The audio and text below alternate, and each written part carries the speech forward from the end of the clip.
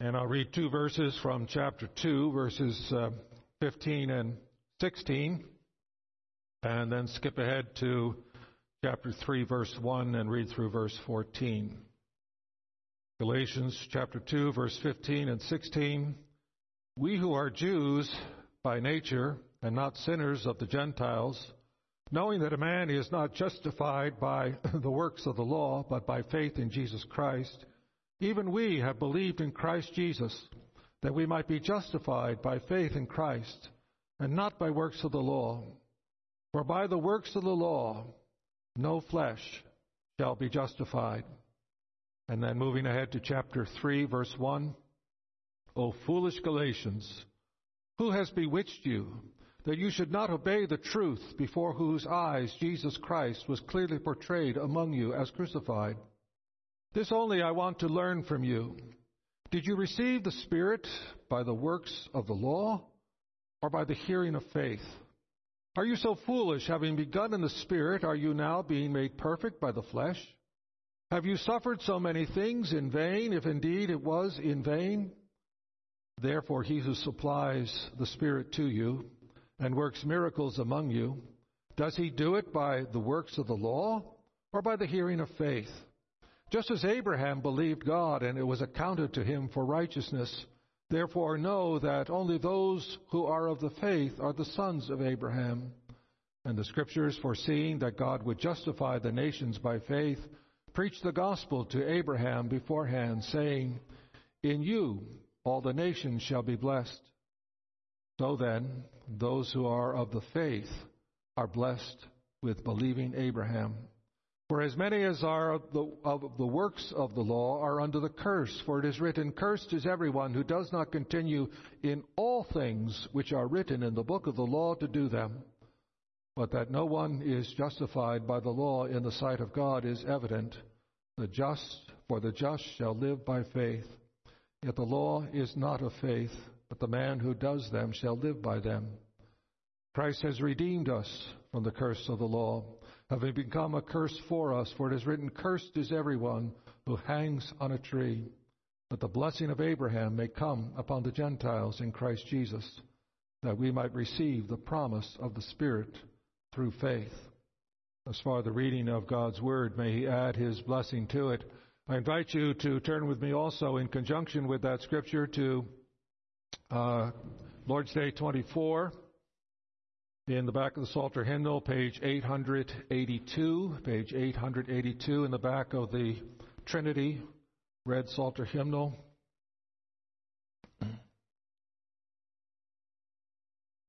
Lord's Day 24 on the bottom of the first column. Why can't our good works be our righteousness before God, or at least part of our righteousness? Because the righteousness which can pass God's judgment must be entirely perfect, and must in every way measure up to the divine law. But even our best works in this life are all imperfect and stained with sin. How can our good works be said to merit nothing when God promises to reward them in this life and the next? The reward is not merited. It is a gift of grace. But doesn't this teaching make people indifferent and wicked? No, it is impossible for those grafted into Christ by true faith not to produce fruits of gratitude. Beloved of the Lord, the big question at the time of the Reformation and at every time before and after is, how are we made right with God? How can a sinner be reconciled to God? How can we be assured of God's love? The world has one answer. The church has an entirely different answer. We considered the church's answer last week, and it has been reviewed for you in the passage I read from Galatians. We are made right with God through faith in Jesus Christ, and through the atoning work of Christ. By trusting in Christ, His saving work, His perfect righteousness, satisfaction, and holiness are credited to us, and God no longer sees our sin, but sees His righteousness, and so He declares us justified, and on the basis of that justification, He is no longer an angry judge, but becomes a loving Father who adopts us as His children and makes us heirs, co-heirs with Jesus Christ, fellow heirs with all other believers from every tongue and tribe and people and nation, from the beginning of time to the end of time. What a glorious message, that the just shall live by faith. But the world thinks you have to earn your way into God's favor. The world has a very high view of itself. People say, humans are basically good. And God ought to recognize that humans are basically good. And that our good works ought to count for something with God. And even if our good works can't take us all the way, we've got good intentions. And if that's not good enough for God, well, then maybe God's not good enough for me, People expect to be accepted on the basis of who they are and what they've done and what they have meant to do, even if they didn't do it. Good intentions ought to count a lot, And so the world thinks that we earn our way into God's favor by our good works, and we say, no, we can't. And we set forth that teaching 2 weeks ago on Sunday evening, and now the Catechism deals with some objections that are raised to that truth.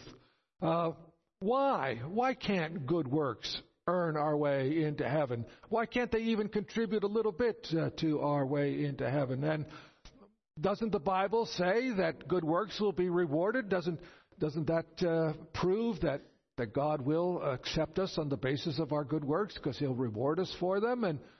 And if it's true that we can't earn our way, that it's a free gift, isn't that going to make people lazy? Well, it's these objections to the Christian gospel, which is so counterintuitive to the world's wisdom.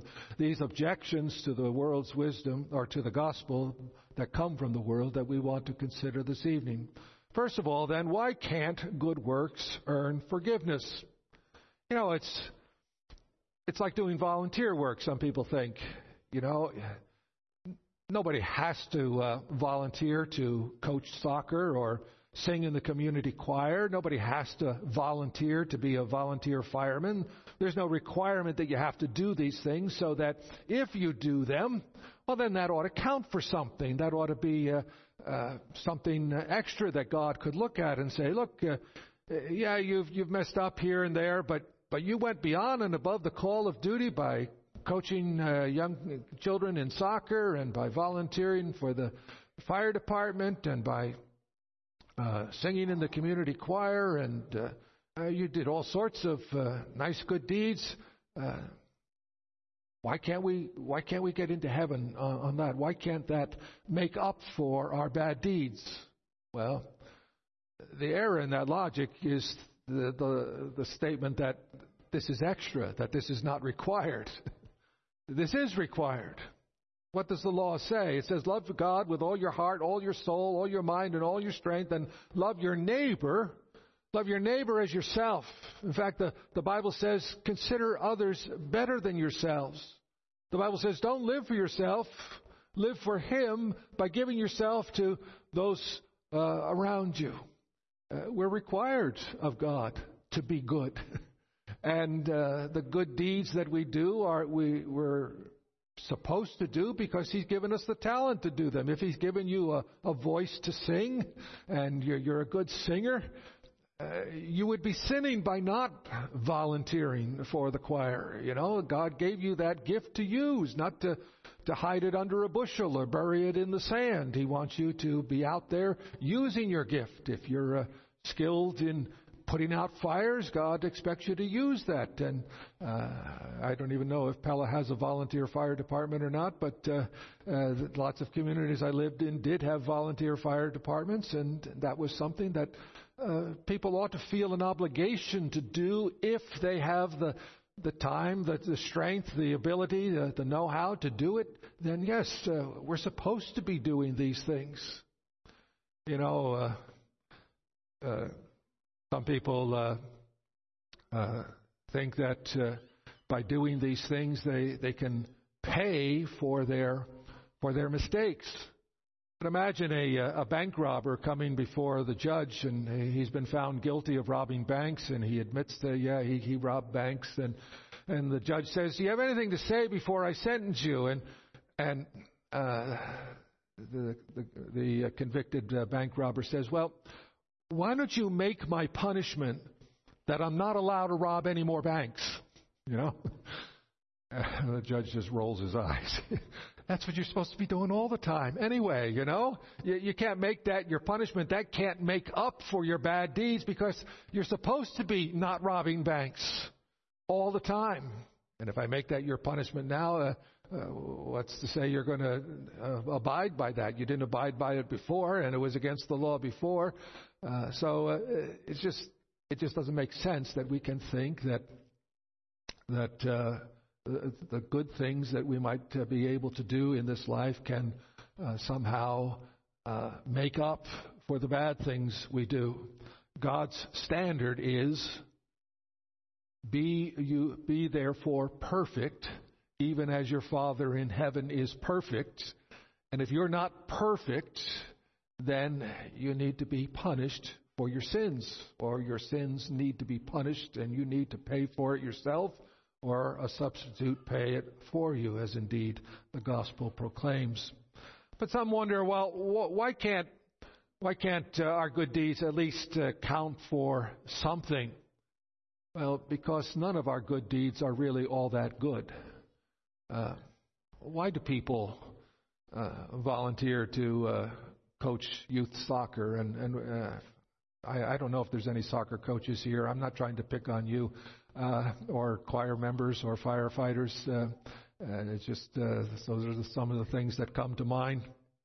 But why do a lot of people do these? Maybe not you, but why do we do it? Well, we do it in part because we enjoy it. It makes us feel good. We do it because people look up to us and respect us because we do it. It brings some community standing. It brings some accolades and some rewards. It's kind of nice to be in the limelight a little bit and to shine and show forth your talents.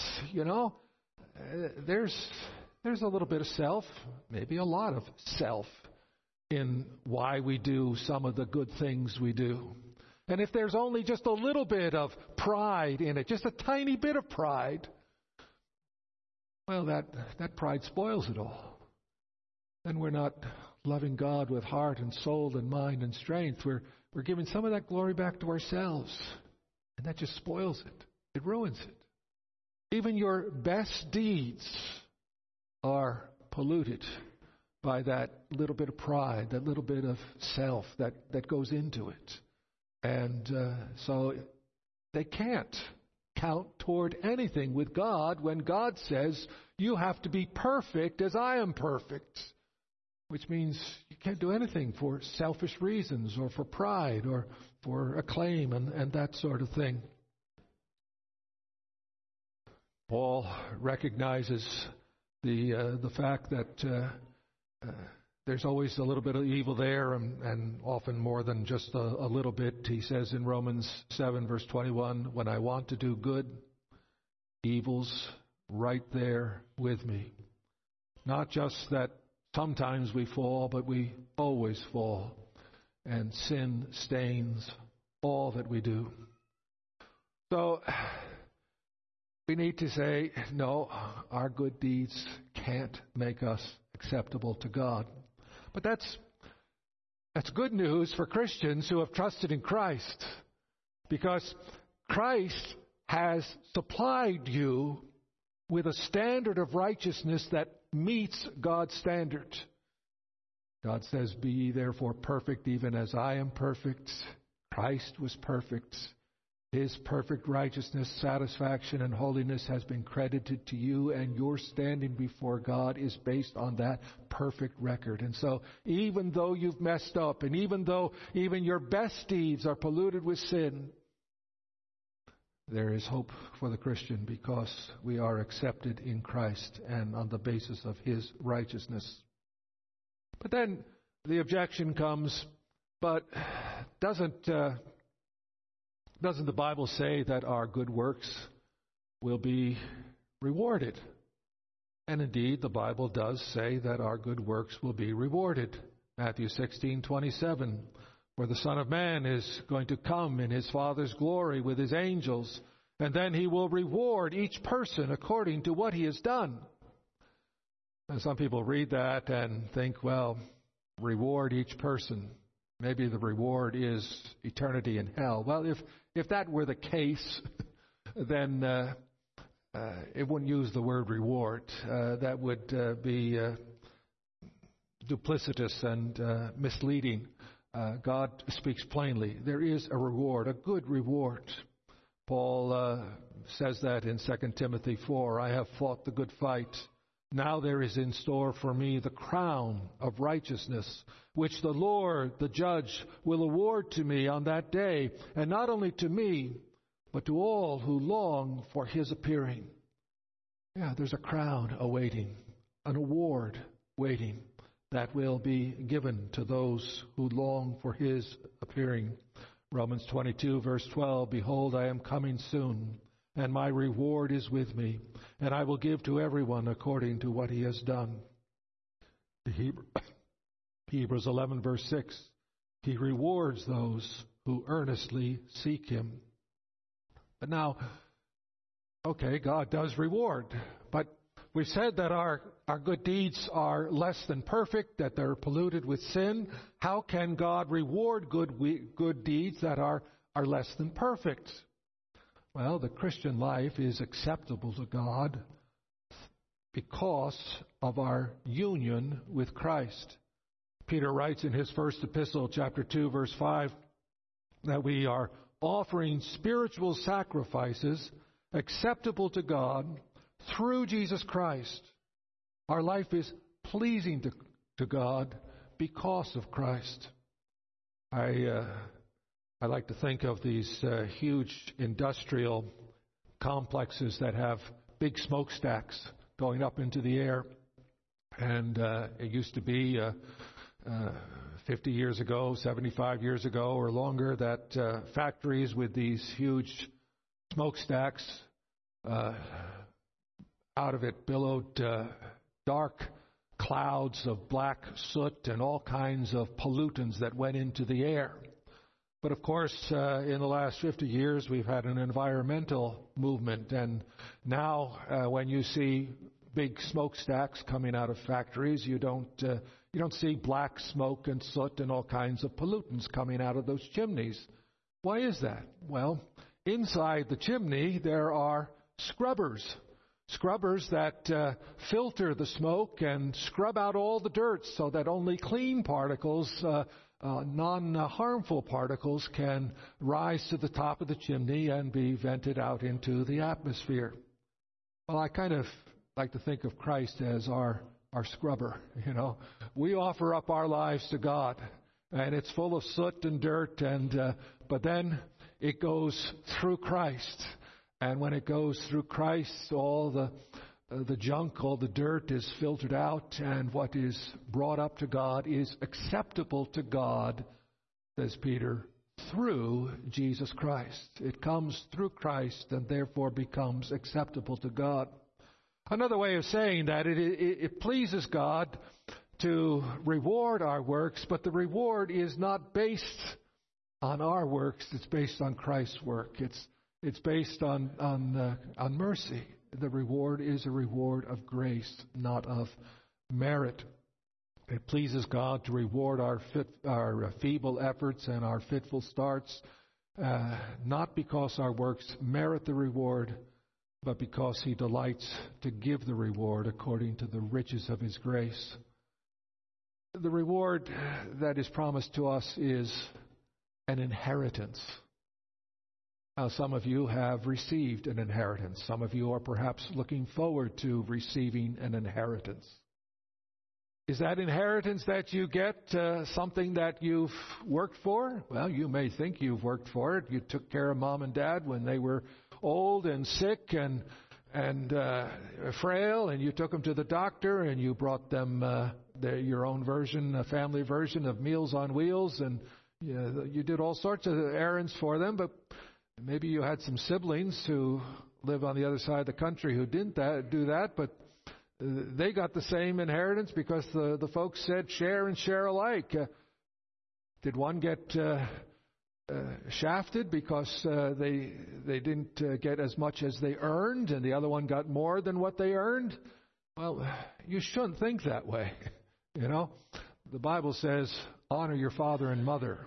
And if you're in a position where you're able to help elderly parents, you ought to do that, even though you know that they are going to die and leave debts behind and leave you no inheritance.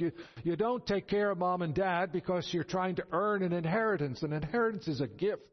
If there is an inheritance, it's a gift, and it's not something you work for or earn. It's you receive it thankfully as in God's providence, a provision for you that you didn't earn or deserve. And that's what God has. There is an inheritance laid up for you in heaven, imperishable and undefiled and fading not away. A glorious inheritance that is your reward, but something which is all of grace. God promised a reward to Adam. It was the tree of life in the garden. The tree of life in the garden was a symbol of eternal life. And when I say eternal life, again, I want to say again and again and again, I've said it several times in the last 2 weeks, eternal life is not eternal existence. It's eternal joy in the presence of God. Eternal existence without God is hell. Eternal life is joy and gladness in the presence of God. And the tree of life represented that. And in order for Adam and Eve to eat from the tree of life, they would have had to have passed their probationary period and not eaten of the tree of knowledge of good and evil. Had they obeyed, they would have been rewarded with life in all its fullness. They had a foretaste, a beginning of it already. They had close communion and fellowship with God in the garden, but you can be sure it would have gotten a lot better had they passed their probationary period. And we'll find out how much better, because we ourselves will experience the much better as well when Christ comes again. But that was a reward held out for him, a promised reward. And because he had to obey in order to get that reward, the relationship between God and Adam in Genesis is before the fall is sometimes called the covenant of works. He has to work for the reward. And I have no great objection to calling it a covenant of works, but it's not my favorite term. And it's not my favorite term because the promise was so much more than what Adam would have deserved had he obeyed. It wasn't as if God was required by some cosmic law that exists above God that says, if you create a creature in your image and he obeys you, you have to give him eternal life. There was no such cosmic law that required God to create a being in his own image, or to promise him eternal life and joy in his presence. That's all overflowing love from God. It's overflowing goodness of God, the overflowing grace of God. Yes, he had to work for it by obeying, but when he received it, he would have received far more than his labors deserved. And so the reward of the covenant is always of grace. And so our good works can't earn forgiveness, not even a little. They will be rewarded, but the reward is of grace. But doesn't this make Christians lazy? If we're justified by grace alone, doesn't that remove any incentive to do good works? Well, it certainly could if someone was not connected to Christ, really connected to Christ. But when we believe in Christ, we are engrafted into Christ. He's the vine and we're the branches. And that means that the sap that's in the vine flows up into the branches. And usually considered to be the sap of the vine is the Holy Spirit. If you're connected to Christ and grafted into Him, the Spirit of Christ begins to flow in you. And when the Spirit of Christ begins to flow in you, you are a new creature in Christ. And you are made into a fruitful tree. God will see to it that you bring forth the fruit that He prepared in advance for you to perform. There are a lot of people who go down the sawdust trail and make a decision for Christ. I don't know, do you know that expression, sawdust trail? When evangelists used to put up tents outside and have a big congregation under the tent, and to keep the aisles from getting muddy, they would put sawdust on them, and then at the end of the sermon, the evangelist would invite people to come forward, and they'd come down the sawdust trail to make a decision for Christ. Well, there are a lot of people who have come down the sawdust trail, so to speak. That's become a figure of speech for making a decision for Christ, who said, well, okay, I made my decision for Christ, and the preacher told me my sins are forgiven. Now I can get on with my life and do what I want. And it becomes obvious that their faith is not true faith. And yeah, they become lazy. But they become lazy not because God failed. It's because they never put their faith in God. They never were truly connected to Him. And so being a Christian, we are assured that God is at work in us, and He will bring to completion what He has started in us. And that means He will make us like Jesus Christ, and He will bring forth the fruits of faith in our lives. And it's also the case that as Christians, we know that God does reward our feeble efforts. Even though they are incomplete and soiled with sin, He's pleased to reward them, and that does provide incentive. It's very much the case that your present happiness and your future happiness, your present happiness and your future happiness is dependent upon your striving to do the will of God. If you decide that you're going to blow God off and just forget about Him and go your own way and do your own thing, you'll make a wreck of your life. You will destroy your life. You'll destroy the lives of those around you. You will be very unhappy now, and if you are a true Christian, you'll be saved by the skin of your teeth and as one escaping through the fire, and you'll be ashamed on the judgment day. And your eternal reward will not be as great as it could be. Your cup will be full, but your cup won't be as big as somebody else's cup who strove harder to serve God in this life. And so we have incentive. We read about that in the book of Hebrews. Hebrews 11 speaks of some of the saints there for Abraham and Moses. For he was looking forward to the city that has foundations, whose designer and builder is God. Abraham was looking forward to that, and he was striving to obey God so that he would be ushered into that city. Concerning Moses, we read, he considered the reproach of Christ greater wealth than the treasures of Egypt, for he was looking to the reward.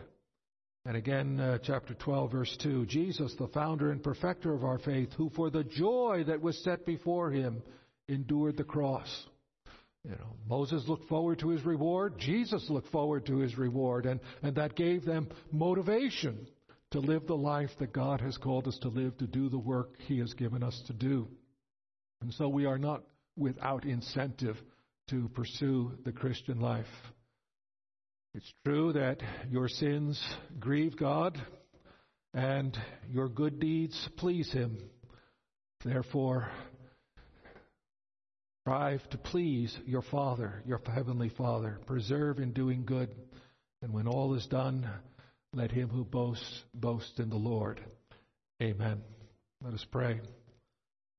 Almighty and gracious Heavenly Father, we thank You for this reminder that we are saved not by works of the law, but by your grace through faith alone in Christ alone. We thank you for his perfect righteousness and satisfaction and holiness that he has accomplished for us, and pray that we would never take pride in our efforts, but know that as weak as they are, you graciously do reward them. Oh, Father, help us to strive each day to live for you. We ask in Jesus' name. Amen.